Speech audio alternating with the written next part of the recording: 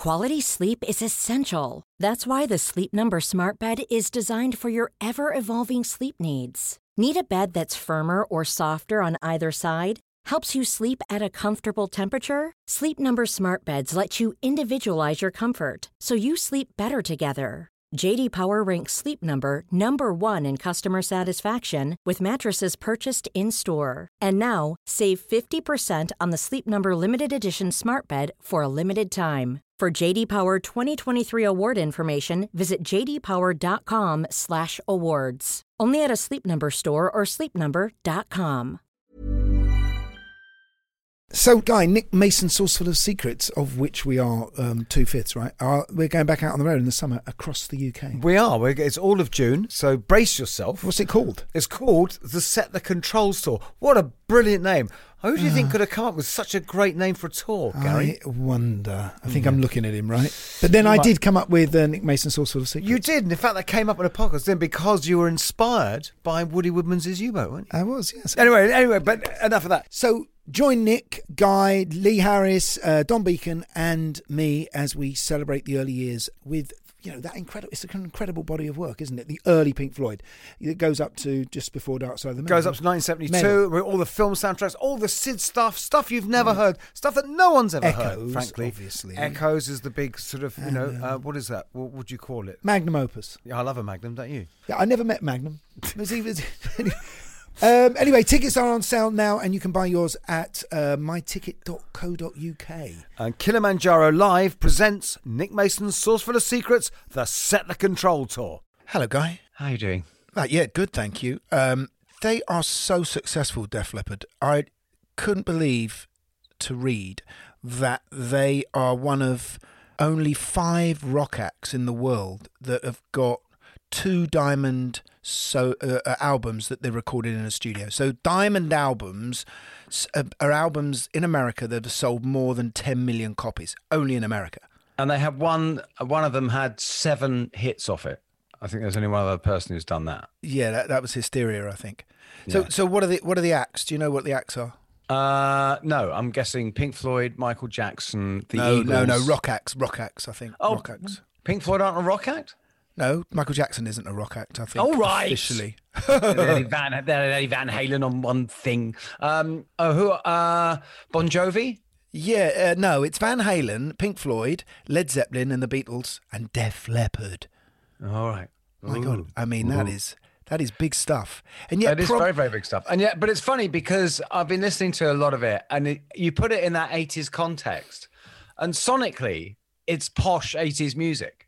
You don't really think of it so much as rock. You know what I mean? But they never got the credit that maybe they deserved in the UK, in their own country, compared to America, who absolutely embraced them. We could ask Joe about that. We will ask him. So, yes, Joe Elliott, welcome to the Rock on Tours. Okay, guys, I'm ready. This was great, guys. It's so great to talk to 2 guys that have done this. Well, it's a big tune for sure. I actually wrote that originally for Tina Turner. Of course, I had gone and found Joni Mitchell down in Florida and brought her back. What people forget about Bowie is that he was such a kind man. I've listened to a few of them and they've been really good, man. I'm sitting in the back of the car coming into London. They're brilliant. Remember me? I'm in a band now. It's called Roxy Music. You know this thing about the 10,000 hours of experience? Oh, yeah. Get good at something. When we recorded Arnold Lane, we'd done about 50 hours. The Rock on Tours podcast with Gary Kemp and Guy Pratt. Hello, Joe. Welcome to the Rock on Tours, mate. Good to see you, bud. Been a while. Yeah, it has been a while. Well, we see each other off and on, but we got to know each other a lot in the mid-'80s, didn't we? But we'll talk about that. In the strangest of circumstances, we found ourselves in Ireland, in Dublin, Ireland, yourselves, Def Leppard, and occasionally, and Frankie Goes to Hollywood, occasionally Terence Trent D'Arby and 1 or 2 others passed through. And if you remember rightly, we had this great hangout called the Pink Elephant, yes, where I guess after we'd all run our course of trying to write the next hit, 7 o'clock, 8 o'clock, quick nibble, put on the clothes, and then, sod it, let's go out, and we ended up having this beautiful little, it reminded me of a kind of an 80s version of the Hollywood Vampires, where in LA they had like Harry Nilsson, Alice Cooper, John Lennon, Ringo Starr, etc. They weren't necessarily all that like musically connected, but they were people abroad that were from the same backgrounds and gone through the same stuff together. And that's what I always thought of us as people. It was nothing to do with the fact that we were this rock band and you were this, you know, whatever you guys like to call yourself. I'm not going to pigeonhole you as a new romantics or whatever the press did, but you were just, to us, you were just people. And that was the surprising, beautiful thing about it, is how we got on so well. We for 6 months, quite a few of Spandau and Leopard were actually inseparable, you know. And it's true. It was, and same thing with the Frankies. I remember Nasher, the guitar player. He was staying in the Westbury Hotel on the top of Grafton Street, and he invited me around for a bevy or whatever. And he had this little briefcase full of what we had in those days, cassettes. And there he was, the guitarist in Frankies, with this briefcase just jam-packed full with Led Zeppelin and Van Halen cassettes. And you're thinking, okay, so how did you end up in that band? Exactly. And the truth is, when you're a kid, you take whatever you can get, you know, I suppose, and you run with it until it really starts to grate. And, you know, they lasted, whatever, you know, 2 albums and they were done.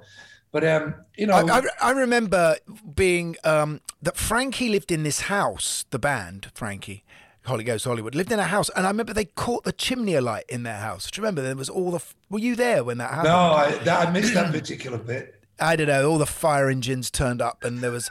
But we did used to hang out a lot. I mean, Adam Clayton, who was one of the... who's been on our show, he was always out with us down in the Pink Elephant most nights.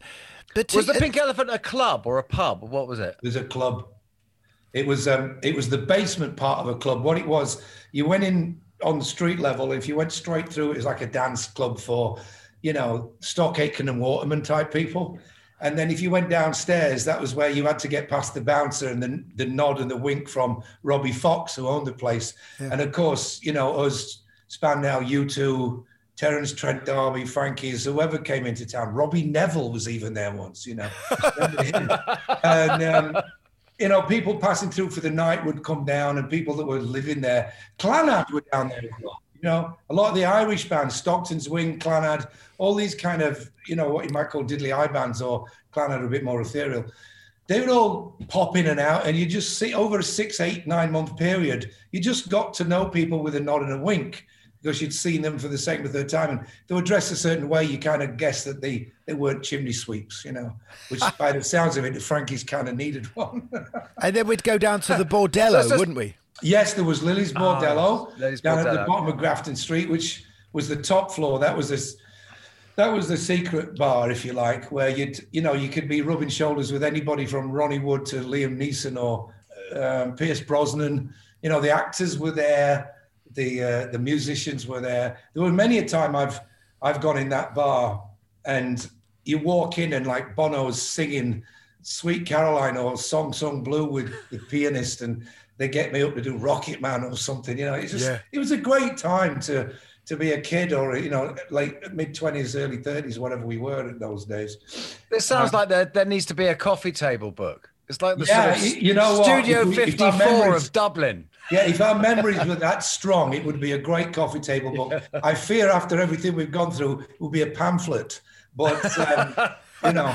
But, you know, it was, and we were all making records at the same time, weren't we? And, you know, not really realising how successful those records were going to end up being, especially Hysteria in your case. Well, the same with you. You know, I'll be bluntly honest with you. I've often wondered, whenever I've heard Through the Barricades, I've gone, this is a fucking rock song.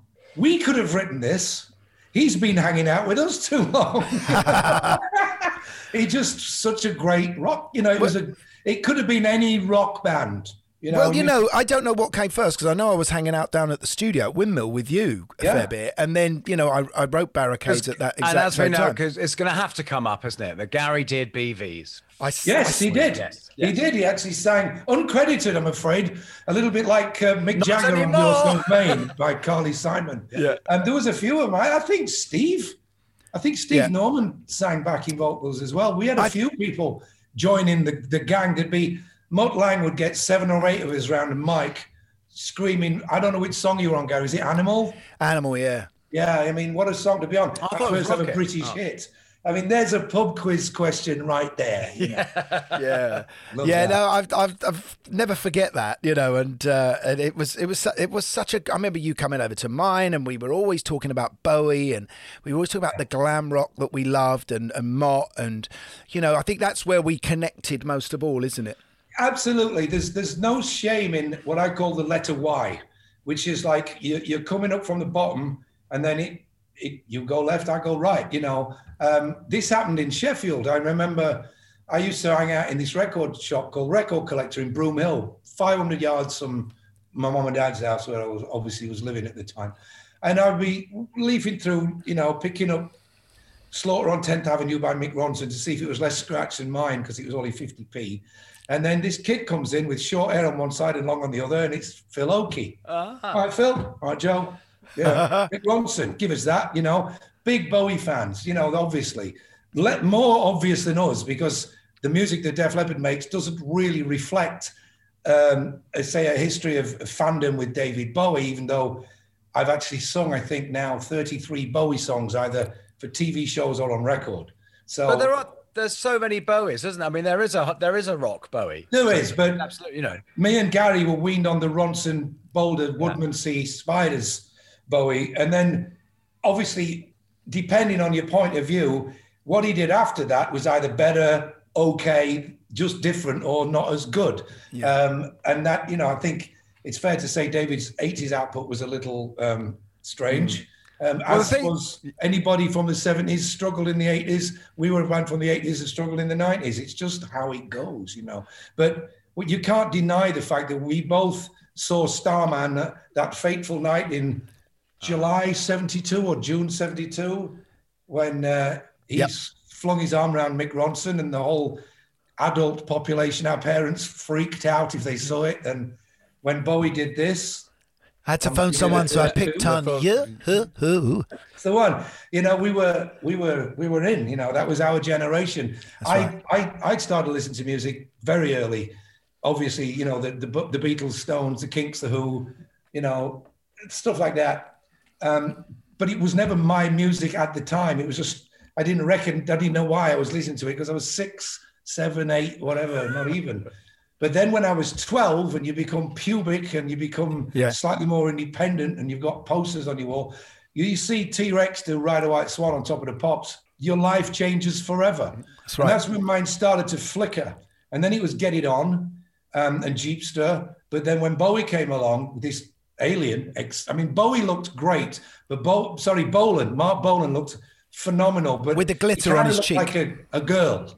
David Bowie looked like an alien. He genuinely looked like he was from Mars, you know. And because he sang about Mars and space and stars and starships and stardust and stuff like this, he kind of sinks into your DNA as this otherworldly being, more so than Bolan. But Bolan was a big part of it as well. You know, I think if it hadn't have been for Bowie, there'd be no Bolan, and vice versa, because I think they literally egged each other on all the way up to whatever success they achieved. Guy, I was at Joe's house a few years ago now, and he took me in his man cave, which is most of his house, to be honest.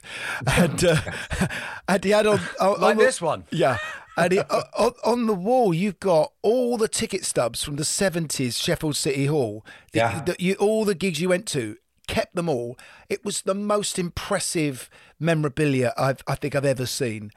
Total accident as well. You see, what happens when I went to concerts, I didn't throw the stubs away. I saved them, and eventually you get enough, and you're like, they're just kind of in a drawer. And you remember the days where if you took photographs on a Kodak Instamatic, you sent them into the chemist to get them developed. Anybody under like 30 years old now doesn't know what I'm talking about. But right. You sent them in, and they came back in a green and white Fuji envelope, right? Well, I had a spare envelope, and then I started keeping the ticket stubs in there, and I put them on my shelf. And not so long ago, maybe 15, 18, 20 years ago, I was working away on my first ever laptop, probably, and I heard this noise from behind me. And when I turned around, this Fuji envelope, which was on a shelf, had fell off the shelf, which up against the wall, a good 2.5 feet, like Poltergeist 2.5 feet, right? And it was almost like somebody going, you need to do something with these, whoosh, and push them off. So I opened this envelope going, what's this? And then all my ticket stubs were there. I thought, oh my God, look at this. Elton John, £3. Thin Lizzy, 125.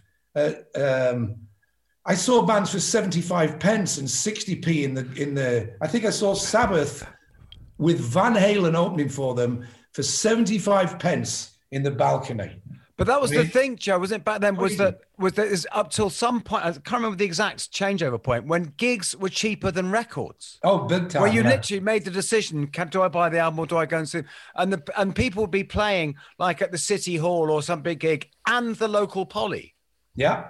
Yeah, that's it. We were always hoping that the Poly gig would start at 11 so we could do both. You know, we'd go and see somebody. City Hall, notoriously, the Penguins would kick you out at 10:30, 10:40, you know, and then if the Poly gig started at 11:15, which a few of them did, you could get both of them in. I don't remember who it was that I saw first, but we were at a City Hall gig in 79, me and my posse, all three of us. And we left the City Hall and we legged it to the Polytechnic to watch the Stiff Live Stiff tour.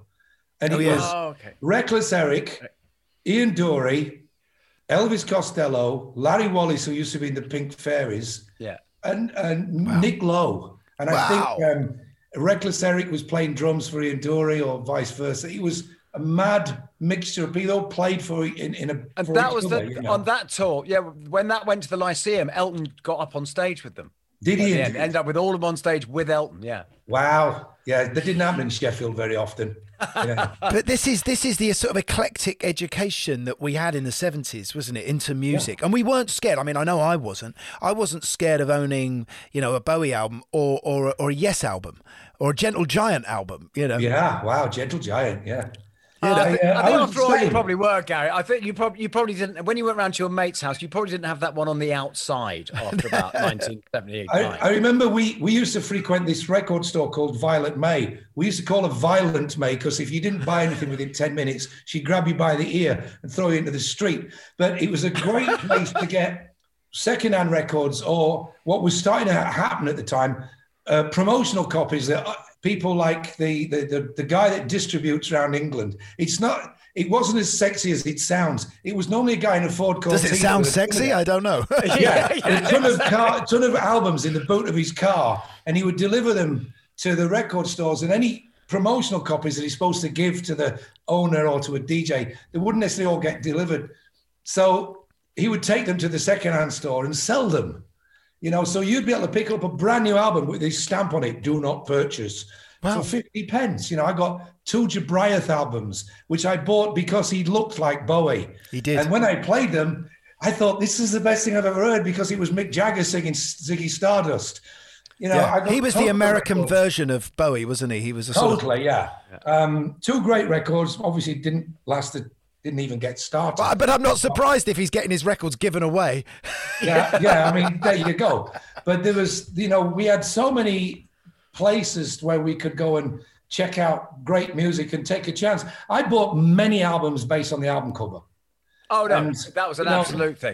Captain Fantastic being one of them. I still, you know, I get annoyed when I look at the CD because you need a magnifying glass to get the detail. But I sat looking at the cover of that thing for days. And it was the same artist, I think, that did Butterfly Ball, which was this thing that Roger Glover put together with loads of different singers. Coverdale was on it. Dio was on it. You know, loads of Roger Glover from Deep Purple was involved. And that was a great cover as well. And if they were double albums like Goodbye Yellow Brick Road, you could spend, you were still reading the sleeve when the last song played. And I kind of miss those days. Did you do that whole thing of everything being significant as well, wasn't it? Is it mastered by Doug Sachs? Because everything was mastered by Doug, you know. I don't remember the day, obviously, but I remember as though it was yesterday, laying on my single bed at my parents' house, listening to Ziggy Stardust and looking at the 4 shots of the band, real face close-ups on the inside bag, black and white. Yeah. And everybody's nose looked too big because Mick Rock had got the camera in too close on purpose.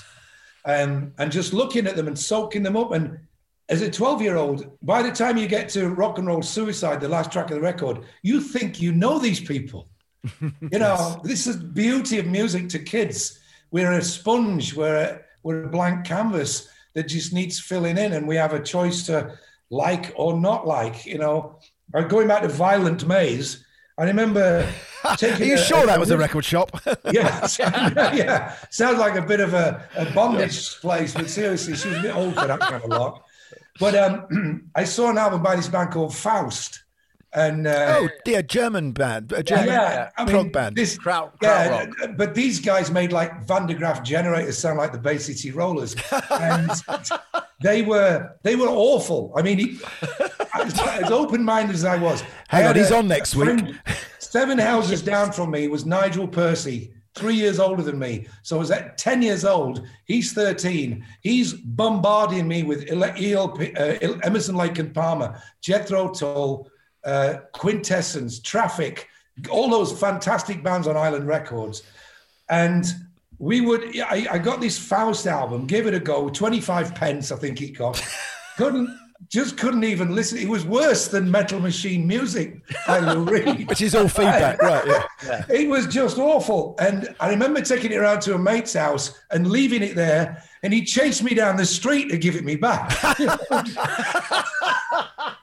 I couldn't even get rid of it. It's like a boomerang, you know? Yeah, you sold your soul to Faust. Oh, man. Did prog rock come to you? Was it Roger Dean? Did that ever inspire you in any way? A little bit. I was always impressed with the artwork. You know, these floating islands on Yes covers.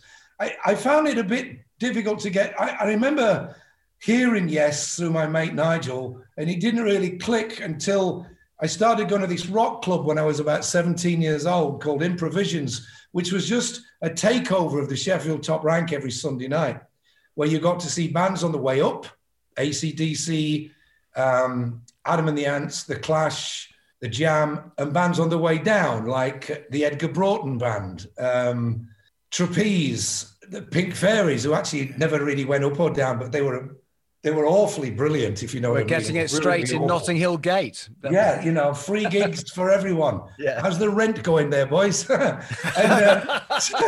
you know, we would go and see these bands and just bond with whoever we thought was good. And other bands would just go past you, but you go, oh, I saw them live. And think, how were they? Say, yeah, they were okay. You're soaking it all in. So at a later stage, you can sort it out, what comes to the surface. Bowie never left the top.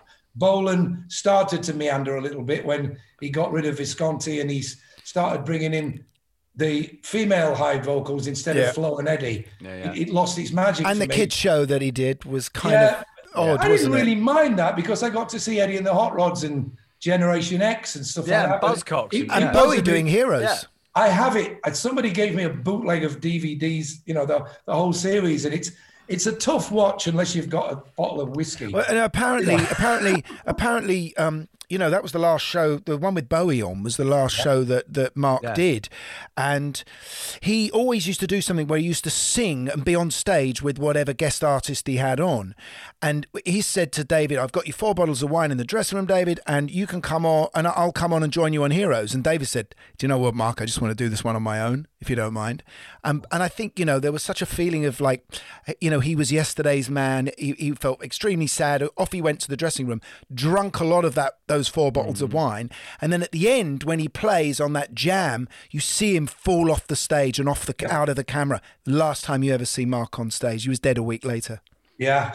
Tragic, you know. I mean, it was funny at the time to see it because Bowie burst out laughing, and I dare say that Bolan was laughing as well, you know.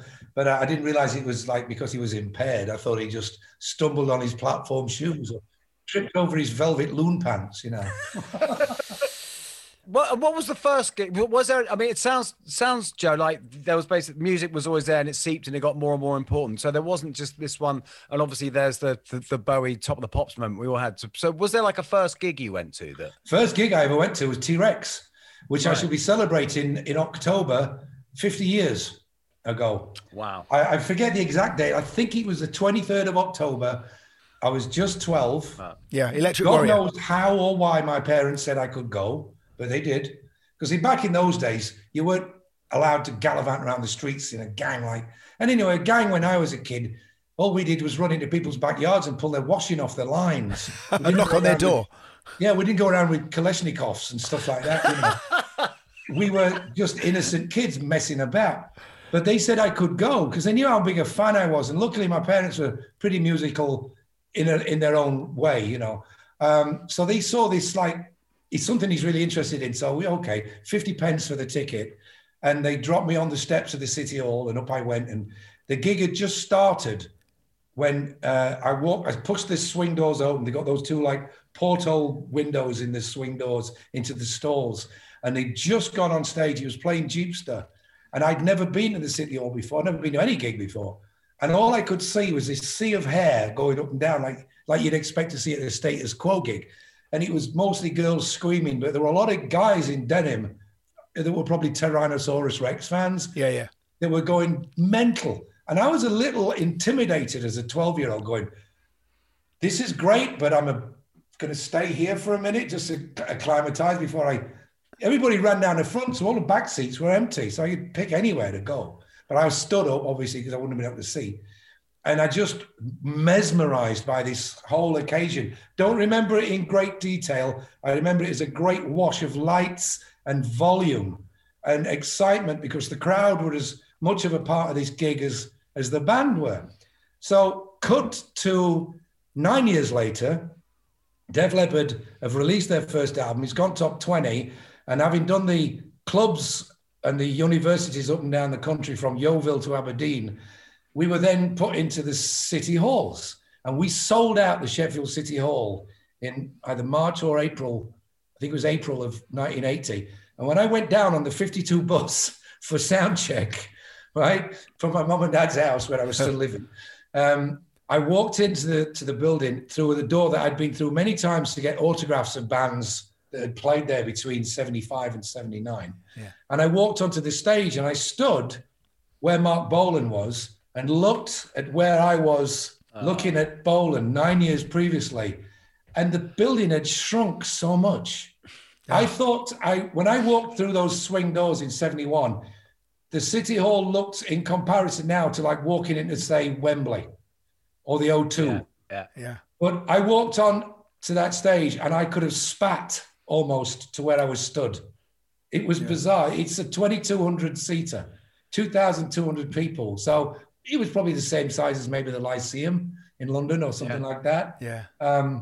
But it was an amazing how much it shrank. But what a moment for me as a kid, as it was, I was 20 years old, to stand where I'd stood as an 11-year-old looking at where I was back at where Bolan was, and now I'm where Bolan was. It was a strange feeling. You know, what was going on in Sheffield is quite famous. You know, the probably the first electronic band comes along with the Human League. You know, and Mute Records, I think, was it? Well, I actually made a list because I was quite interested. Because it's been really interesting, Joe, how when you mentioned all these bands, the Clash, the Jam, whatever, and Phil Oakey, and how you didn't seem to differentiate. Because I was wondering about what there was in terms of a rock scene. Because I did a quick search in 1977. Bands that were around in Sheffield was Clock DVA, the Comsat Angels, great band, Thompson Twins, and Vice Versa, who became ABC. Right. So was that very much a scene, or? Well, it was a scene that I wasn't aware of because there was no internet. So you'd only know about these bands if a mate said he'd seen them playing in a pub, or you heard them on the local radio show when there was a Beverly Chubb or Colin Slade were the two DJs on Radio Beverly Chubb. That played, they played rock music, not Beverly Chubby, Beverly Chubb. They played like rock music, and they'd have now a local band, and they'd play this god awful quality demo of some band, and I probably heard these bands that were basically all trying to sound like Kraftwerk. Now this was all happening at a time where I didn't hate Kraftwerk. I actually bought the Autobahn album, but I didn't understand it. So I didn't get many spins compared to, say, Jailbreak by Thin Lizzy or...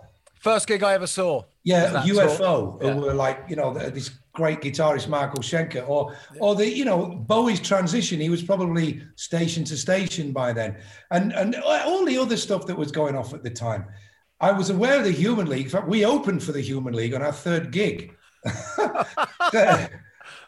Let me explain. So the Limit Club in Sheffield was this brilliant place to go and see bands. I saw so many people there, from David Johansen, who had Jerry Nolan and Sylvain on guitar. So it was three My first fifths gig, New York Dolls. I played for him.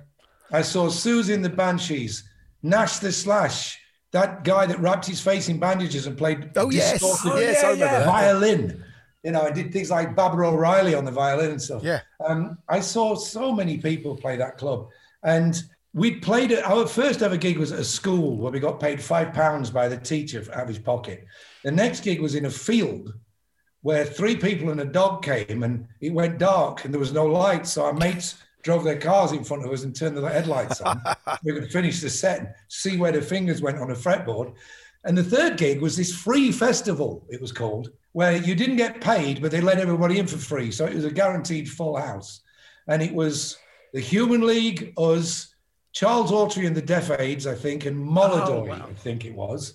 And, you know, we had kind of rent a crowd. We had our mates come down and they came down the front when we were on and buggered off when the Human League went on, you know. So it was a really weird gig because all the Human League fans would have gone to the bar going, boo, get off, when we were on, and vice versa when they went on. So it was weird. And this was a Human League that nobody remembers or ever knew because... it was 5-piece. Was it? The Human League that the majority of the world know is Don't You Want Me Baby onwards, you know, the Martin Rushent produced album. Back then, they played keyboards a little bit like Kraftwerk behind Perspex screens, which we always said, well, is that to stop the beer? Or is it like because it's a cool thing to do? We never really found out. Like I said, I used to see Phil Oakey a lot in Record Collector, but wasn't a question I ever asked him. But I've met him over the years. He's a really normal, down-to-earth guy, you know. And so I've never kind of looked at that band and thought, there was them and there was us. I remember when I first heard Mirror Man, and I thought, this is one of the greatest new Northern Soul songs I've heard since The Night by Frankie Valli and the Four Seasons. But Joe, I can see where this song, you know? I can see where this why sort of begins, right? So if you think that Rebel, you're going in that way. Yep. And then there's Bowie low and Warszawa and whatever the electronica stuff he was doing, rather austere music in Berlin, and that's going that way. And so the Human League are catching that part of it. And you want sex and performance in your acts. You want glamour. I suppose we were clinging to the past more than Bowie's past than his present. If you look at the why that they took, it's also the why that Duran Duran took. I look at Duran Duran and I think, well, and not meant as a criticism at all, because we've all got a band that we might want to copy, but Duran Duran were the logical 4th album by Japan, actually. They really were. You listen to the first Adolescent Sex album by Japan, it was the blueprint for what Duran Duran were doing. And again, that comes from Bowie. I think Japan are an obvious... If Bowie had kept the Spiders together and could have convinced them to change their image, like lose Trevor's chads and his buggery grips or whatever you want to call them. And, Ronson would have been an easy fix, you know. But if he could have got them to dress like Japan, they could have become a band. He could have sounded like Japan. But he didn't, so Japan did what Bowie might have done. And Duran Duran took that on, and so did Bauhaus. I mean, I remember seeing Bauhaus on the Whistle Test doing, I think it was a Whistle Test, doing Ziggy Stardust. And it sounded exactly like Bowie. You know, I mean, his voice was, everything was affected. Yeah, but if you think about, Tony Hadley on the first Cut Long Story Short record, trying to do his best Bowie, but from that austere period. Yeah. Yeah. Which you've written, Gary, which is what you've written. Hey, I'm Ryan Reynolds. Recently, I asked Mint Mobile's legal team if big wireless companies are allowed to raise prices due to inflation. They said yes. And then when I asked if raising prices technically violates those onerous 2-year contracts, they said, "What the f*** are you talking about, you insane Hollywood ass?" So to recap, we're cutting the price of Mint Unlimited from $30 a month to just $15 a month. Give it a try at mintmobile.com/switch. $45 up front for 3 months plus taxes and fees. Promo rate for new customers for limited time. Unlimited more than 40 gigabytes per month. Slows full terms at mintmobile.com. Quality sleep is essential. That's why the Sleep Number Smart Bed is designed for your ever-evolving sleep needs. Need a bed that's firmer or softer on either side? Helps you sleep at a comfortable temperature? Sleep Number Smart Beds let you individualize your comfort so you sleep better together. JD Power ranks Sleep Number number 1 in customer satisfaction with mattresses purchased in-store. And now, save 50% on the Sleep Number Limited Edition Smart Bed for a limited time. For JD Power 2023 award information, visit jdpower.com/awards. Only at a Sleep Number store or sleepnumber.com. I'm sort of interested also in that new wave of British metal that was beginning at the same time, because you were definitely part of that. The worst acronym ever. Yeah, horrible. NWOBHM, I remember. It deserves to be the acronym, or whatever you call it, for some really bad union that looks after horseshoes in Bethlehem. You know what I mean? What is it? NWOBHM? The Northwestern Alderley. Yes, it's just horrible. Do you have a banner that's a tapestry type banner? Yeah, beautifully ornate. Yeah, satin. And a brass band. Hated every minute of that phrase. Didn't like it. The thing is that we when you're 17, 18, 19 years old, you're bulletproof and invisible. You just have to be. If you're going to be a boxer, you don't get in the ring going, well, I might lose. You've got to go in there thinking you're going to batter everybody to death like Mike Tyson used to do. When you're in a band, you have to believe that you can be better than all your heroes were. Yeah. You know, sell more records than your heroes. Or what's the point? I don't think you, Gary, or I wanted to be in a band that were like happy to open for Ducks Deluxe. You know, we wanted to be in the same, ride the coattails of the genius, the Beatles and the Stones and Ray Davis and Pete Townsend.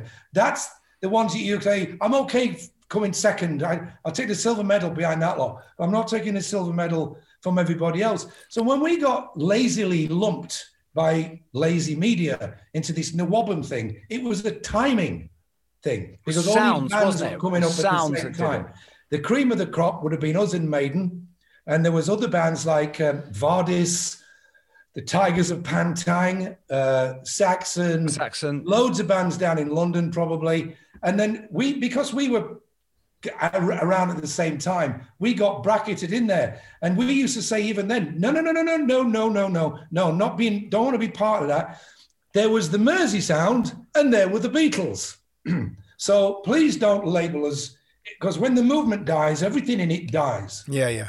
And I whether they were as vocal about it as us, I knew that Maiden weren't comfortable with it either. Steve Harris wasn't. And so we made a big deal. And then we got accused of being like elitist. And it's like, no, I just don't want to be in somebody else's gang. Yeah, we but what are you, our own but five-man gang, standalone band. But Joe, what Def Leppard sort of were doing was so different from that macho, darker music that the bands you just mentioned were doing. You know, I think, you know, elements of that glam rock that you loved and tunes and hooks and pop, if you like, was so well ingrained in your songwriting from an early age. Absolutely. It was the biggest influence on us. When we, 2006, we finally got round to doing a covers album called Yeah, which I'd been wanting to do since about 1984. Because I know this sounds odd, but one of my favorite Bowie albums is Pin-Ups. I just think it's me too. Yeah. Absolutely love it. And I always said to Phil, our guitar player, I said, we got to do Pin-Ups one day. We just got to do our Pin-Ups. So you know that if we'd have done some kind of poll before we did it, certain people in the media and certain fans would have said, well, obviously you're going to do Smoke on the Water, Sweet Home Alabama, Stairway to Heaven, Paranoid. And I'm like, well, they don't listen. When we've been saying for 25 years that we weren't part of NWOBHM, and equally in America, we were lumped into this thing called hair metal, which was all these bands on Sunset Boulevard, Poison, that were hairspray bands and stuff. When we got lumped into that, we'd just left Holland, where we'd been living next to a windmill for 2 years. And I'm trying to figure out where this meets in the middle at any point, made no sense. But when we did the Yeah album, you look at the tracks on there, we open the album up with 20th Century Boy. We do Hellraiser by Sweet, No Matter What by Badfinger, Rock On by David Essex, Driving Saturday by Bowie, 10538 Overture by ELO. Yeah. The only things that were close to rock were Little Bit of Love by Free, Stay With Me by The Faces, and Don't Believe a Word by Thin Lizzy. All British and Irish. All right? British. The only thing where we veered off from Britain was to South Africa to do John Conger's He's Gonna Step on You Again. Oh, I love it. I had that single. We did Hanging on the Telephone by Blondie. This was, and we had to show the world. He said, they don't listen when we talk, so maybe they'll listen when we sing and dance. So we gave them the real us. This is the stuff. We did Street Life by Roxy Music, and these are the songs that made us collectively who we are. Yeah. We've always said that for all, not necessarily just me, but for the five of us to make a comfortable statement of who we are, we've said a band with the power of AC/DC, but with the variety of Queen. Yeah. So Queen can do Tie Your Mother Down, Now I'm Here, Brighton Rock, that kind of thing. And then they can also do We Are the Champions or White Man off the Night of the Opera album. Bohemian Rhapsody, for example. That's not a heavy metal band, but it's got people might call a heavy metal section after the operatic bit in the middle. That's the variety that everybody wishes that they could do. And that's what we've always said. Like, I listen to some of the greatest Rolling Stones songs, like She's a Rainbow, Angie, 2000 Light Years from Home, I think it's called. Yeah. You listen to the actual song, and I think on most of those songs, the only people in the Rolling Stones actually audible is Mick Jagger and Charlie Watts. You've got Nicky Hopkins blaring away on the piano. You've got Ry Cooder playing the guitar on Angie. Right. You know what I mean? So they weren't shy to go, if the song works and we can't make it work, get in the wing, get the ringers in. So we've always said, if we wanted to do a song that needed a piano, we don't have to have a piano player. We just borrow one for the song. And that's what we've done all along. Or a great backing vocalist, Joe. Yes, I was saying, we needed our backing vocals. But actually, talking of backing, Spandau guys, but Joe, talking of backing vocals, actually, I can hear when the sort of backing vocals you were doing with Mutt on Pyrotechnics and after that. I can really hear Queen and glam rock backing vocals, Sweet. I can, that sort of call and response thing that they did beautifully, male backing vocals as well.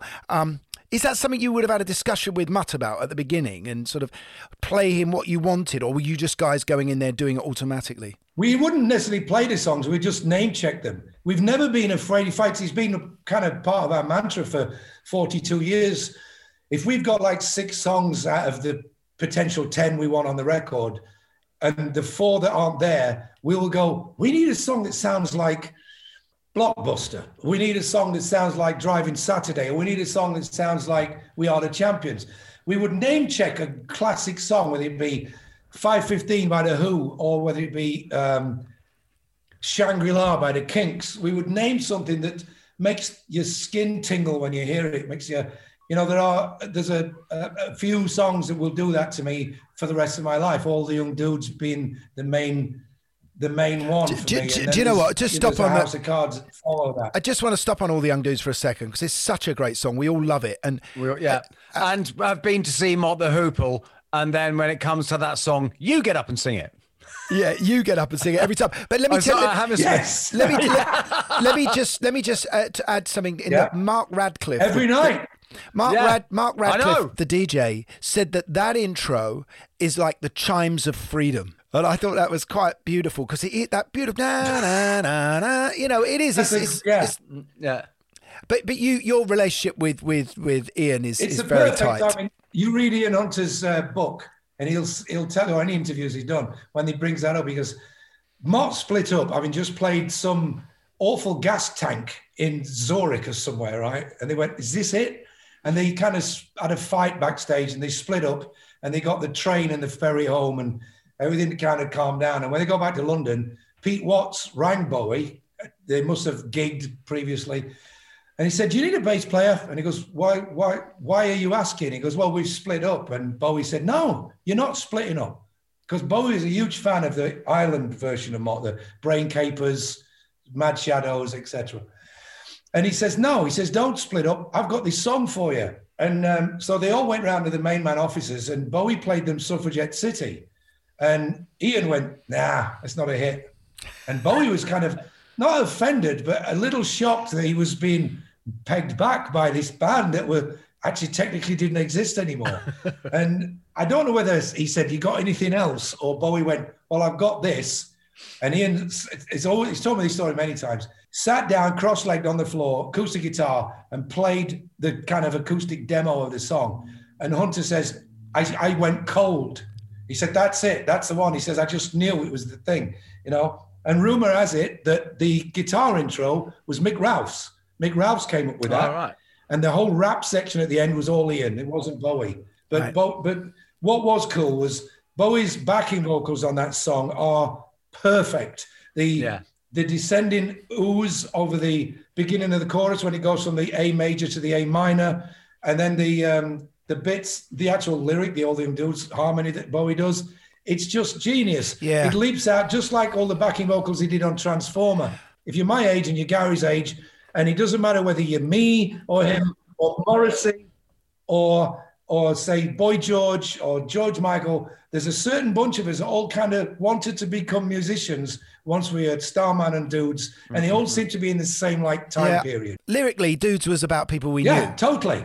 You know, it wasn't Americans. These were people. I've come to love T-Rex this term. is in there. I've come to love this term that I wouldn't have understood. I've come to love this term I wouldn't have understood as a 12-year-old. Dystopian, and that's what it's all about. You know, I remember the picture sleeve for the single was this kid with a toothless grin and a cardboard guitar stood on what looked like a 1972 still bomb site from World War II. And it just summed up that lost generation, that it wasn't violence. It wasn't like Syria's lost generation. It was a wilderness where we hadn't really moved on from the end of the war. The buildings were still destroyed. But I And there sort were of say, still mounds of broken bricks. Yeah, because London back then was corrugated iron. It's just corrugated iron, which is what we. Yeah. I'm wondering if Sheffield was the same. Yeah, Sheffield was, because Sheffield was a steel factory where everything got melted down to make bullets, guns, tanks, whatever. All our schools had these little walls with these stubbly little bits of metal on them. And that's where they chopped all the railings off. And that's what the school I went to was like, you know, and everybody's back gardens didn't have a fence anymore. But what we'd gone through, by the time I'm 12, we'd had the gentle musical revolution of Adam Faith and Cliff Richard, kind of mimicking Elvis and Buddy Holly. And then we had this takeover in 62 with the Beatles and the Stones coming through. So you got the good boys and the bad boys. You got the ones who wouldn't dare take a piss around the back of a petrol station and the ones that couldn't wait to do that so they could get arrested and front page of the Daily whatever.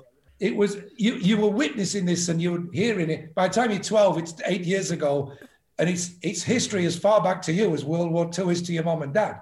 But it set a tone where musically we were breaking down barriers unheard of. Yet we were still living with outdoor toilets down the back of the back of the house. No bathroom, a tin bath in front of the fire every Thursday night. That's what. No TV till I was 9. No phone till I was 12, and that was screwed to the wall. So you know what I mean? we didn't have we didn't have a phone either. It's the 4 Yorkshiremen in real life. Yeah. Joe, I've got to steer you gently, right? Rather aggressively, actually.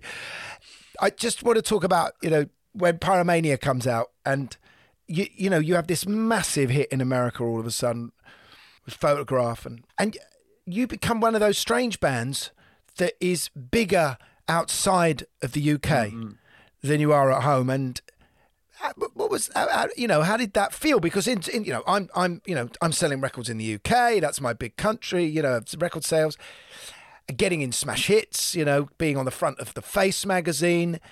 You are selling far more records across the Atlantic and being ignored in the UK. Yeah, it was very strange. Because we were a British band, it bothered us. Now, if you take a band, say, like Journey, who are American, who couldn't sell records in England, but was selling millions in America, they wouldn't have cared less. It was just to them, maybe it's just an outpost on the other side of the Atlantic, the same way that we would think of the Falkland Islands. I don't think it's that. I think for American bands to sell records, it's like Hollywood stars want to do West End theatre. There is a coolness about it. You know what I mean? I know. Not many American bands or their managements would care. They go, why would you want to bother? You're not allowed to go there unless they send a band over to us for this visa swap lark, which was going off in those days. You're going to ship all your gear over. You've got to get these transformers because the voltage is wrong. And you're going to do 6 gigs and it's going to cost you $200,000 to do them. Or you can just play down the road and make $1 million. Okay, let's do that. Yeah. That was the attitude of a lot of bands. Now, in fairness, Journey did come over to America, to Britain, because I saw them with Pat Travis, actually, in 1980. Lynyrd Skynyrd often came over. I saw Niels Lofgren. I saw Tom Petty. Niels Lofgren I saw. Loved him. I saw Blondie opening for Television. So some of the American bands did come over. But it was really weird that we were very happy for the American success. And in many respects, it gave us this cushion to like, oh, well, you know, there's always the next album sort of thing. But it was like all your mates and your mom and dad going, why don't we see you on Top of the Pops? And you say, but we're on American Bandstand. Yeah, but we don't see that, do we? And, you know, it was weird. It was very strange. But there was a feeling within the industry about us. There just wasn't a feeling within the record listeners and the radio programmers. You got to remember that when Photograph came out in England, it reached the giddy heights of 41. So it didn't even get played first on the top 40 show by one place. If it had done, it may have picked up more spins, but it just fell shy. And every other, you know, single we released on that album didn't make any headway at all in the UK, but they did in America. And we ended up selling at the time over 6 million records.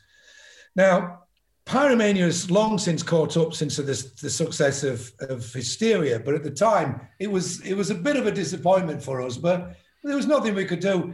At least we knew we had the backing of the label, because when you sign, it was only 3 years previous that we'd signed a 6-album deal. So we knew we weren't going anywhere. And we were also following in the footsteps of many great bands that would become, or artists that would become successful, not necessarily the way that Boston or Van Halen did, where they blow out on their first album and then they actually don't ever follow it. We were a slow burn like Elton John. How many albums before he took off? 6, maybe? Yeah. Thin Lizzy, I think it was their... It was Live and Dangerous, wasn't it? Yeah. They'd had a bunch of albums out on Decca. They'd had... Jailbreak was their 3rd album on Polygram. Or U2, they took a while. You know? U2 was the 4th album. The 80s bands all seem to be 4th album syndrome. Worldwide, you've got U2 on their 4th, Bon Jovi on their 3rd, us on our 4th in the UK, but our 3rd in America. But we had to wait a while as well, because we disappeared out of the face of the earth until June 87, when we finally finished Hysteria. And then the goodwill of the fans finally caught up with Pyromania, made a lot easier for Hysteria to become a big record. We had our first top 10 hit in the summer of 87. The album came out in August and went straight to number 1. We weren't expecting that either. We thought it might do okay, but a lot better than Pyromania. So we went from here to there, from one album to the next. And we thought about it and went, well, this is like what happened to Elton with Rocket Man. He went from nothing to here, kind of overnight in 10 years. Because we formed in August 77 and had our first British hit June 87. It was almost 10 years. And 2 years longer than the Beatles were together before we had our first hit. Go figure. Guy, what were you about to say something? Well, I was going to say, because you said there was this huge gap, because, of course, the stories of that album, the 3 years, the incredible... Because what you'd done was you took this level of kind of poshness in terms of production and everything that we were hearing with Trevor Horn records and Scritti Politti and stuff, and applying it to a kind of rock record, which I don't think had been heard anywhere else. Not really. No. We started the trend with Pyromania. Pyromania, we used a lot of electronic drums. We used a lot of keyboards, which is kind of a strange synth bass. You had synth bass on some stuff, didn't you? We would use keyboards in Rock of Ages, for example. There was but Sav played real bass all the way through it as well. Right. But we weren't afraid to add that as a texture. You know, we were never shy of doing it. We had Thomas Dolby play all the keyboards, and he didn't want crediting, which we found kind of an insult. So we made sure that the world did know. He was credited on the album as Booker T. Boffin, as in Booker T. God. God. And he was Well, like, he did Foreigner as well, didn't he? Pay him He did Foreigner. $1,000 and he'll come and do whatever you want, you know. But I don't want people to know I played on this record. You shouldn't have said that. You should not have said that. You know, Joe, so especially when he turned round at the premiere of Spinal Tap, and on one specific moment, which was obviously a rock band thing, he was sat in front of me, and he turned around and just laughed at me. I went, right, that's it, we're done. Joe, so doing that album in Ireland when I first met you, doing Hysteria, and I remember getting there, and you'd been there for months, and you'd been working with Jim Steinman producing it. You told me a story that the insanity of that, where he would order everything on the takeaway menu every single day because he couldn't decide what he was going to eat. The first thing he did is he walked into Windmill Studios and he changed the carpet, right? He couldn't work with the old... Have I got that wrong? Sorry. You've got it nearly right. When we were first in Dublin, which was February to August 84, we were just writing the record. Then we went to Holland to work with Jim because although Mutt was in with us for the writing sessions, he said, I need a break, I'm exhausted. He'd just done, I don't know, Back in Black, Foreigner 4, a Cars album, all back to back, and he hadn't had a break in years. And he said, I need a break. So we discussed who the hell we're going to get. We tried to get Chris Hughes, who turned us down flat. Turns out when I met Chris about 20 years afterwards, I said, why did you turn us down? And he went, I didn't. I said, you did? And he said, I never found out about it. He says, that was my old manager. He must have done that on my behalf. He was so bummed, you know. But anyway, long story short, we picked Jim Steinman. I don't know why, because he didn't even produce Bat Out of Hell. Todd Rundgren did. That's right. So his chops were more of a writer, and we'd already got 7 or 8 songs written, Gods of War, Women, Animal in one form or another. And we went over to Holland, and the first thing he tried to do was change the carpet in the control room. He did have the carpet changed in his hotel room because he didn't like the color. He did order one of everything off the menu, which became a fantastic novelty because even though we were too stupid to not realize, like the bad news scene in More Bad News, when they're actually paying for the food when they're shooting the video, this was all on our tab. Not his. We were in a complex with 4 other bands, and for about 3 months, one of those artists was Mick DeVille. And Willie DeVille regularly used to poke his head out of the studio and wait to see if we'd gone. And once we'd gone back in, his entire band would just clear the table. Like seagulls come in after a whale washes up on the beach. You know? And eventually, when we kind of caught them, he went, oh, I'm really sorry, mate. We're like, no, please do. It's just going to get thrown in the bin. So they stopped ordering food. We halved their record budget by letting them eat our stuff.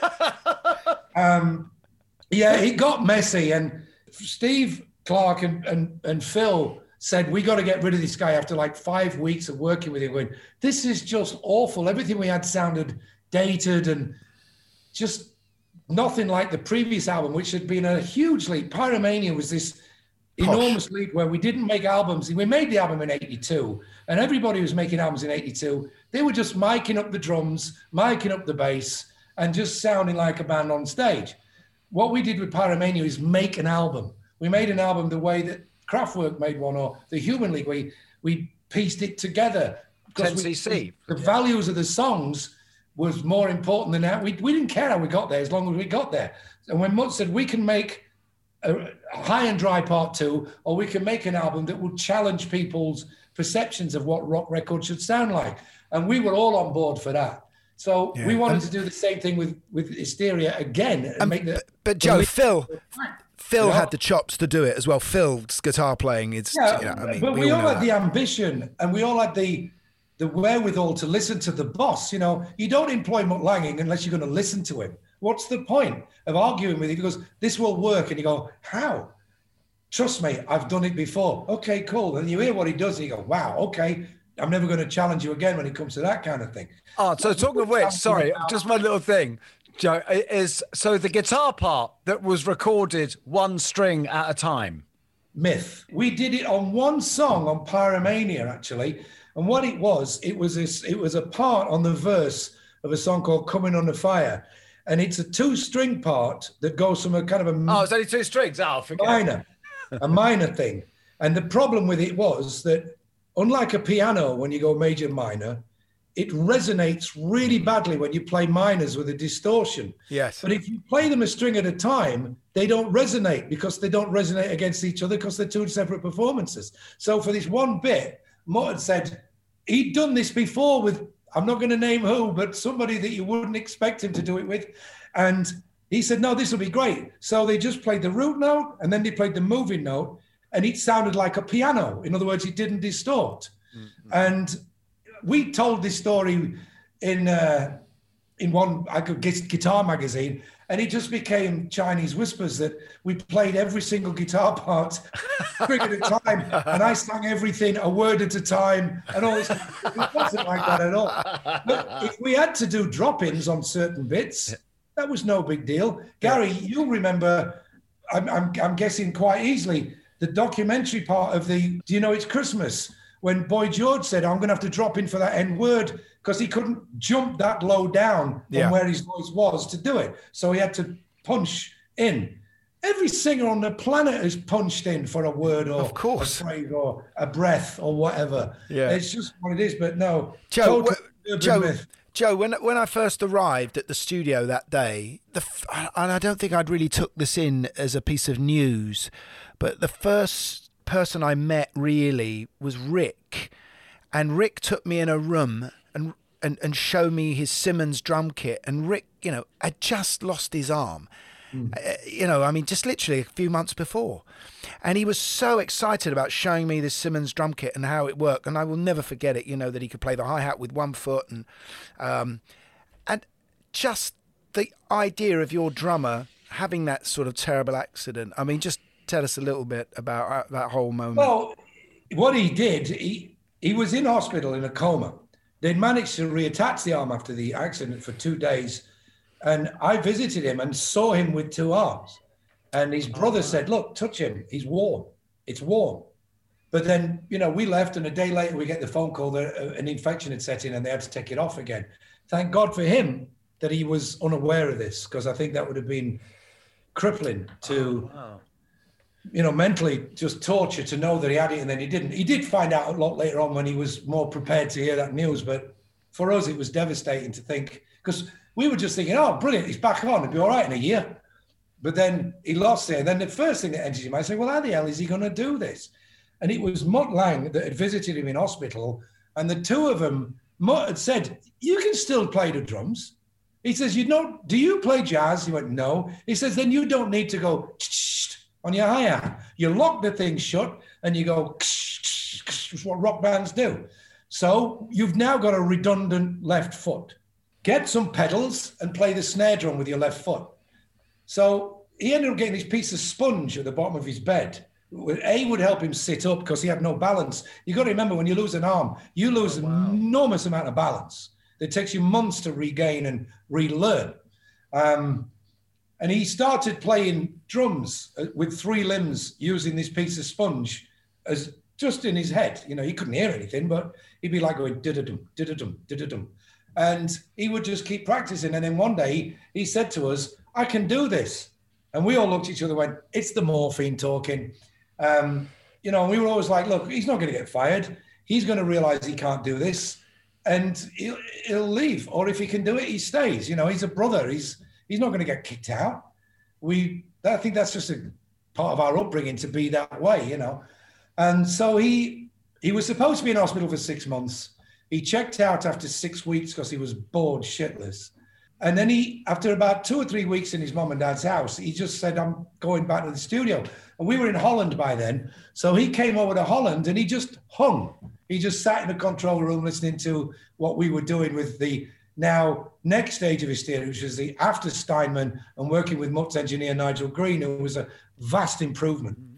And we were just, watching him improve. He got this electronic kit made by a guy called Pete Hartley in Sheffield, which is now in the Rock and Roll Hall of Fame, I believe.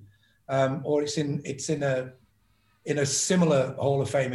Sorry, I thought it was Dave Simmons who'd made that kit. Sorry. No, he did have a Simmons kit eventually, I think, but it may have been Simmons parts, but it was all built by this guy called Pete Hartley. it's like a go-kart is what it looked like, you know. And he had this locked away. We rented a room in Whistler Studios and locked him away in it. And nobody went in for 4 months. He wanted to make all the mistakes on his own. He wanted to fail till he got it right on his own. And we could sometimes hear a bit of noise through the wall. But he'd go in for a few hours a day until he was exhausted. And then he'd just come and hang out with the band or go disappear for a couple of weeks or whatever. But eventually he came to us and he said, I want you to come and listen to something. So we all kind of tentatively walked into this room and he got on the kit and he played the intro to When the Levee Breaks by Led Zeppelin. And there was man tears everywhere. Wow. There really was. It was like, wow, you know. So to speed this process up a bit, he kept learning and learning and learning. And eventually in 1986, we were back working with Mutt Lange, who'd got over his exhaustion, come back to the album, very cleverly disposed of nearly everything we did and replaced it by hoodwinking us, going, let's just do a guitar overdub of that guitar, copy it exact. And then they'd do it. And then he'd lose the other one. So we would eventually just have this record that we'd spent 18 months farting around on. But the actual record that you hear didn't take 2.5 years. It took just over a year to make, which compared to, say, the Blue Nile is a walk in the park. Because that took 5 years and nobody bought it, you know. So we felt okay about it. I like their records. Yeah, me, it's a great record. Yeah.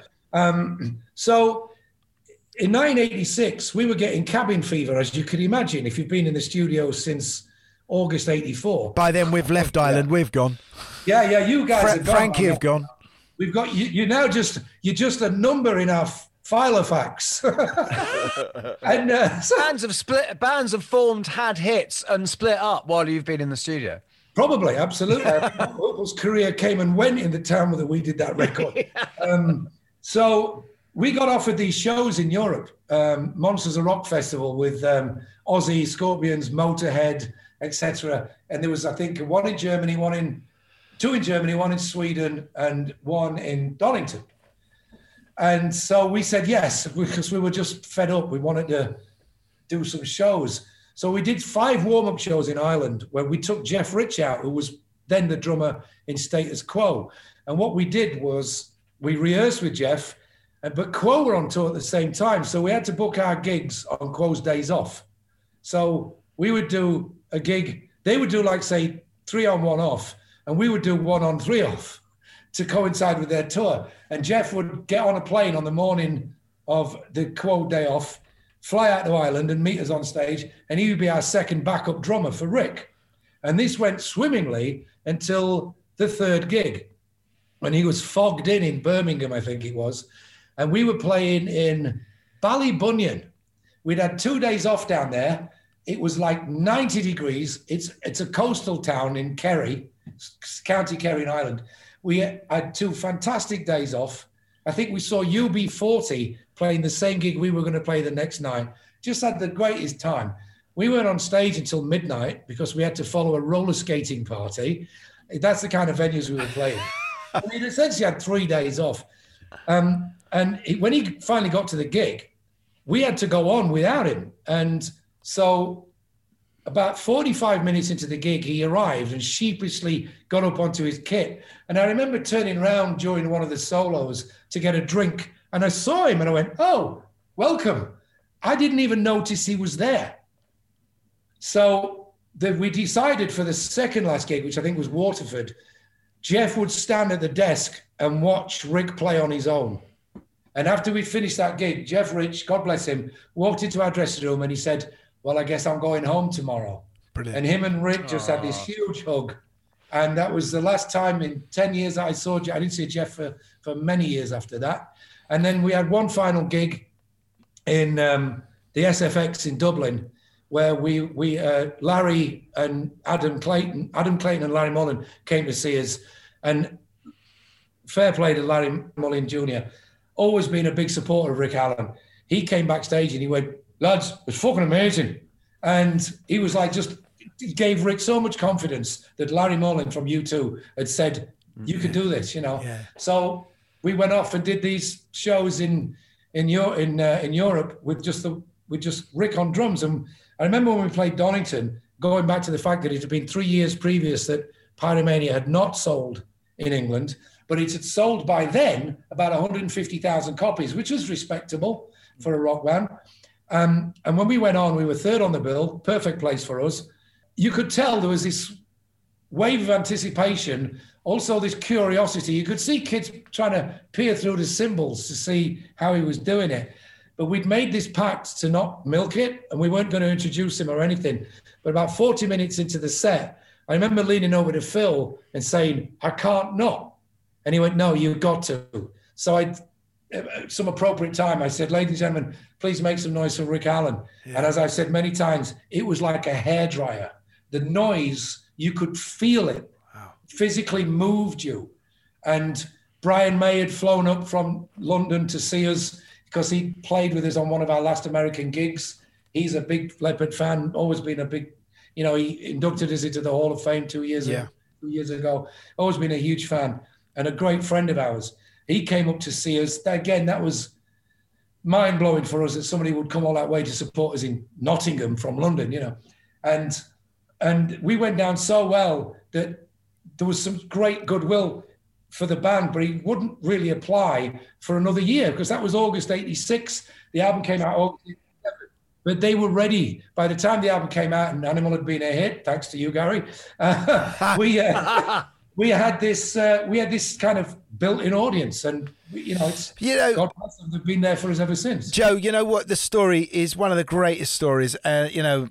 This rise against adversity that this boy went through. It reminds me, and I have to say, which was the greatest story I thought I'd ever heard until this with Rick, which was Reach for the Sky, Douglas Bader. I mean, let's face it, it's the same thing, right? I remember watching that film over and over as a kid, whenever it was on Sunday afternoons, and crying with how brilliant this guy, he's got 2 legs amputated, he doesn't care, he's getting back in the Spitfire. I remember the movie, wasn't it Kenneth Moore that played Douglas Bader? Reach for the sticks. Other than the odd joke that you always hear, like what's got 9 arms and sucks, that was an 80s joke, which very good. What he has done for the impaired physically people of this planet is insane.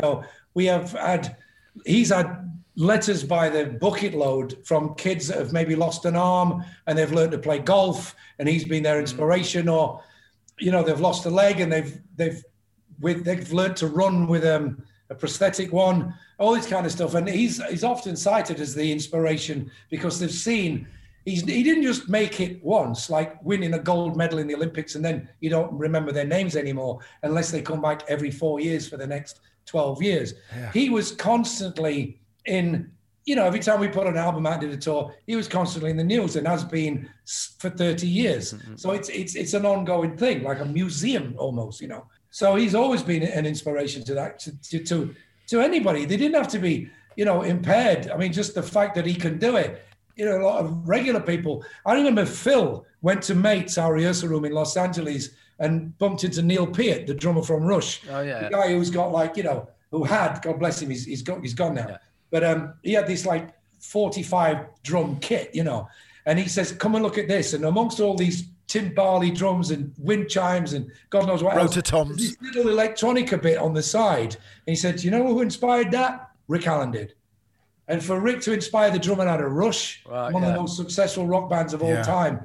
One of the most acclaimed drummers of all time. Him, Yeah. Yeah. Your reinvention as well into, later on with a younger audience, with your connection with Taylor Swift is incredible too, Yeah.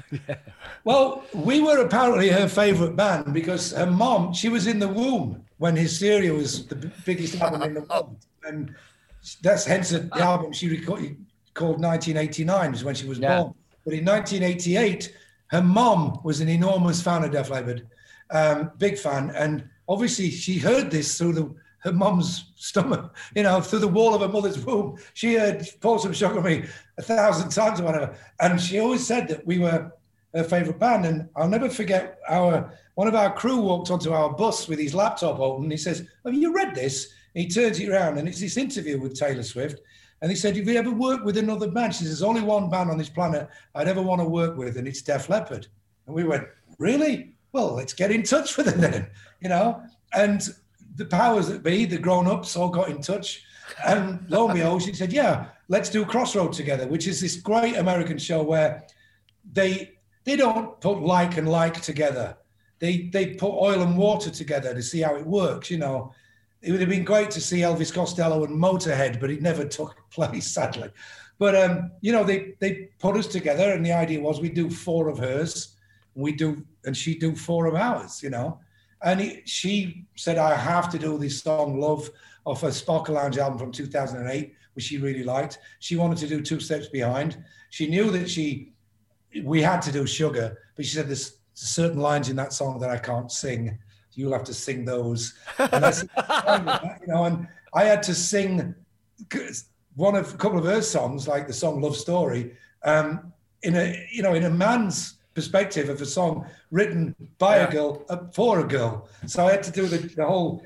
It's a bit like he's so fine being she's so fine or whatever, you know. So it was interesting to take that on and not be embarrassed by it. Also, challenge, you know, we can make this work. And we had such a great time. We shot 2 shows, which they pieced the program together from. And it was really funny seeing the audience, because what you had was all the young girls were down the front going crazy for Taylor and looking at us like, okay. And we had all their parents looking at us going, yes. And they're looking at Taylor going, I don't know about this. You know? So it was a really bizarre kind of juxtaposition. I watched it. I thought it was great. She was so into it, wasn't she? Totally. You know, and we even got nominated for a Country Rock Awards, Performance of the Year or whatever. We didn't win, but we got to close the ceremony out with her. And we did Sugar, I think it was. And when it finished, she just leapt on me. She just jumped on me and hugged me. And that was like her thank you and goodbye, you know. But it was great fun. And 2-3 years later, we worked with Tim McGraw, another great fan. We've got a lot of celebrity fans. Pink is a big fan. Alison Krauss is a big fan. You know, because you little snippets of interviews get sent to you by management they've got staff scouring the internet for our name coming up and things. And it's, you know, John Mayer is a big fan of it. Including us, Joe, obviously. Yeah, and you, Gary, as well, God bless you, you know. I must say, Joe, but that's one thing, and it's so nice and well-deserved, because the one thing I've learned from talking to you today, listening to you, rather, is that... sorry. Is your no, it's fantastic. But it's all music to you. You're so beautiful at not pigeonholing that, you know, it's all music. I try not to. Miles Davis, I have to paraphrase Miles Davis. He's the one that's credited for saying there are only 2 types of music, good and bad. And that's it, you know. Although, I had a great jazz bass player, John B. Williams, once said to me, which is true, he said, trouble with that is you're not in charge of music. So it actually should be there's only 2 types of music you like and music you don't. Yeah. But Joe, I thought it was your soul music and our soul music. Yeah, there you go. There is that. That's very true. Joe, I've just recently been asked by the guy that was our A&R guy when we were signed to Polygram Records, as he was in 1979. He's now working on, he's got his own kind of website that works with Spotify. And he says, I need you to put your 100 top ever songs together. And I said to him, impossible. And he said, well, try. So I did. And then I'm like, oh God, how could I have left that out? So then I've gone to a top 200, which apparently has been posted. And now I'm working on the next 100, and I'm at like 78. And some of the songs that I can't believe didn't make my top 100 just pop into your head in the middle of the night. You're going, how did I leave that out? Have you done Desert Island Discs? Because that would clearly be a nightmare. Desert Island Discs. That's 12 songs, not doable. 8, I think. The only way I could do Desert Island Discs is the first song I ever heard to the song that got me going. So it would start with Love Me Do or whatever, and it would end with Ride a White Swan, and everything in between would be songs that made me go funny, but I didn't know what funny meant when I was 7 or 8 or 9, like Tremolos. It was like one of the first singles that I ever owned, because when my dad bought this second-hand record player from a jumble sale, it was on the actual turntable, you know. So when you look at what's in my top 300, as it will be, I don't believe in guilty pleasures. I don't believe in them. I was once asked to put a list together of guilty pleasures, and I put Revolver, Achtung Baby, Exile on Main Street, Yeah. Highway 61 Revisited and something else. The so-called cred. Because that's a very British concept, isn't it? Because we're so cool. I don't go there. Americans don't understand the guilty pleasures thing at all. It's stuff like, I like it, you know. You know, I mean, these aren't guilty pleasures, but there are things that people go, can't believe you admit to that, like Crazy Horses by the Osmonds. I just love music. Philadelphia Flyers, Run and Hide. Moments and Whatnots, Girls. These really great one-off hit singles that are just kind of Motown spin-offs that didn't come out on Motown. ABC by the Jackson 5. It's not all Jailbreak and Boys Are Back in Town, you know, because I just can't go there. It's things like Stardust by David Essex. Yeah. Rock On. Still one of the great avant-garde records of all time. The atmosphere that these songs create is phenomenal. You know, Shangri-La by the Kinks. Some of the stuff that Pete Townsend did that's not the obvious Who stuff. You have to put one song in that's representative of one band. Otherwise, there's too many songs by any one particular artist. But it's things like not putting in Lucy in the Sky because everybody does, you know. So you go for something a bit more obscure. I don't have an agenda. If I like a song, I'll be the first to admit it, which is why I said at the top of this podcast, like Through the Barricades, it's a great song. It's in my 300. It's in my... we just made it in there. I'm so honoured. 76, because I heard it on the radio the other day and I went, how could I have left that out? I thought it was the one you woke up in the middle of the night sweating about. Joe, I don't think we have done a Rock on Tours that has mentioned so many acts. I mean, if you're into rock music like we are, or pop music, or any of it, this has been one of the most joyful episodes of all 40-odd that we've done. I can't imagine ever wanting to be on a pub quiz team with anyone else. I do have a reputation. My wife says to me, she says, you know what? How come you can remember the catalogue number of a Sparks B-side, but you can't remember what you had for breakfast? The Sparks documentary is coming out soon, and I think you might enjoy that. Joe, already apparently. What's next for the Leopards? Well, we have postponed our Stadium Tour of America twice now. It was due to take place in 2020. I was due to be on it as we speak. It now starts next June 22. So we have not let these 2 years go to waste. We have been remotely writing, which sounds challenging, but is actually not as difficult as it sounds. I think a lot of people have dialed in a guest vocal by recording it in their home and sending it off to somebody in America. We've been writing like that because Sav lives in Sheffield, I live in Dublin. The other three guys live in America, two of them in California, one of them on the East Coast.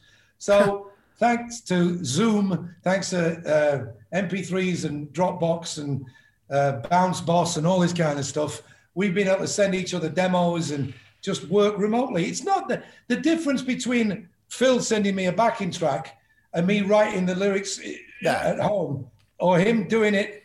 If we're both in the same room, you have to walk out of the room to go and write the lyrics so they can get on with doing something else. It doesn't make any difference. It's what's going on up here. And then Elton and Bernie have never been in the same room when they wrote a song, right? Is that why they look alike? They do look alike, don't they? Greater example, and left to your own devices without having somebody hovering over you going, you can't rhyme that with that. Yeah, you can. It was liberating to be able to write. So we do have songs in the can.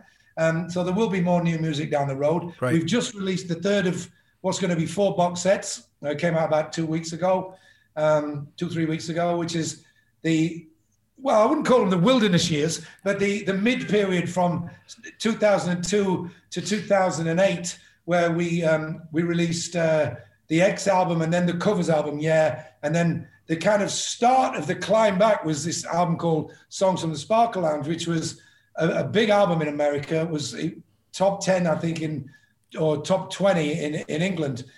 Well respected, well reviewed, well thought of album with some great songs on it, which gave us our mojo back, So that's just out now with, the usual plethora of unreleased B-sides, bonus tracks from Japan, unreleased versions of this, different mixes, live versions and stuff. So that's just come out. So we haven't been idle. We've also just opened the Vault, which is the Def Leppard Vault, which is our digital museum, which is expanding on a kind of a monthly basis. We do Q&As with people. We just did one with Ross Alfin, who's been our photographer on and off for 40 years. I know. Just discussing literally 25 of 250,000 pictures that he has taken. Just a random choice of photos and what memories that they brought back. But there's ticket stubs in there and, just rare memorabilia that you can go in and look round. It's a virtual museum. So we've really not wasted any time at all. We've really got our hands dirty and our chops into just this time away from touring. Yeah. I've never been so busy in my life. I'm actually more busy than I would have been if this hadn't have happened, this pandemic. Joe, I've got to say, it was such a pleasure having you on this show. Totally enjoyed it, lads. If you ever want to do this again, you know where I am. Oh, mate. I mean, you out-raconteur the raconteurs. Yeah. I mean, absolutely love this one so much. Yeah. My pleasure. Okay, so I never thought we'd have someone who made Bob Geldof sound taciturn. I absolutely love that, man. I mean, I think Joe is just the essence of what this show's about, essence of rock and roll. I mean, he just made me yearn for some of those gigs, to be with him in the Sheffield City Hall in 1974. Absolutely. Well, also, the lovely thing is, because the way he talked about music and all music is, if you didn't know who he was, you wouldn't know what sort of band he was in. It just, because it's just all music. Yeah, you couldn't join the dots. Fantastic. Yeah. Wow, that's going to take some beating next week, isn't it? It certainly is. Let's hope we can do it. Whoever it is. And so this is the reason you guys like the show. It's the reason we like doing it. So keep leaving messages and all of that. And it's good night from me. And it's good night from everyone.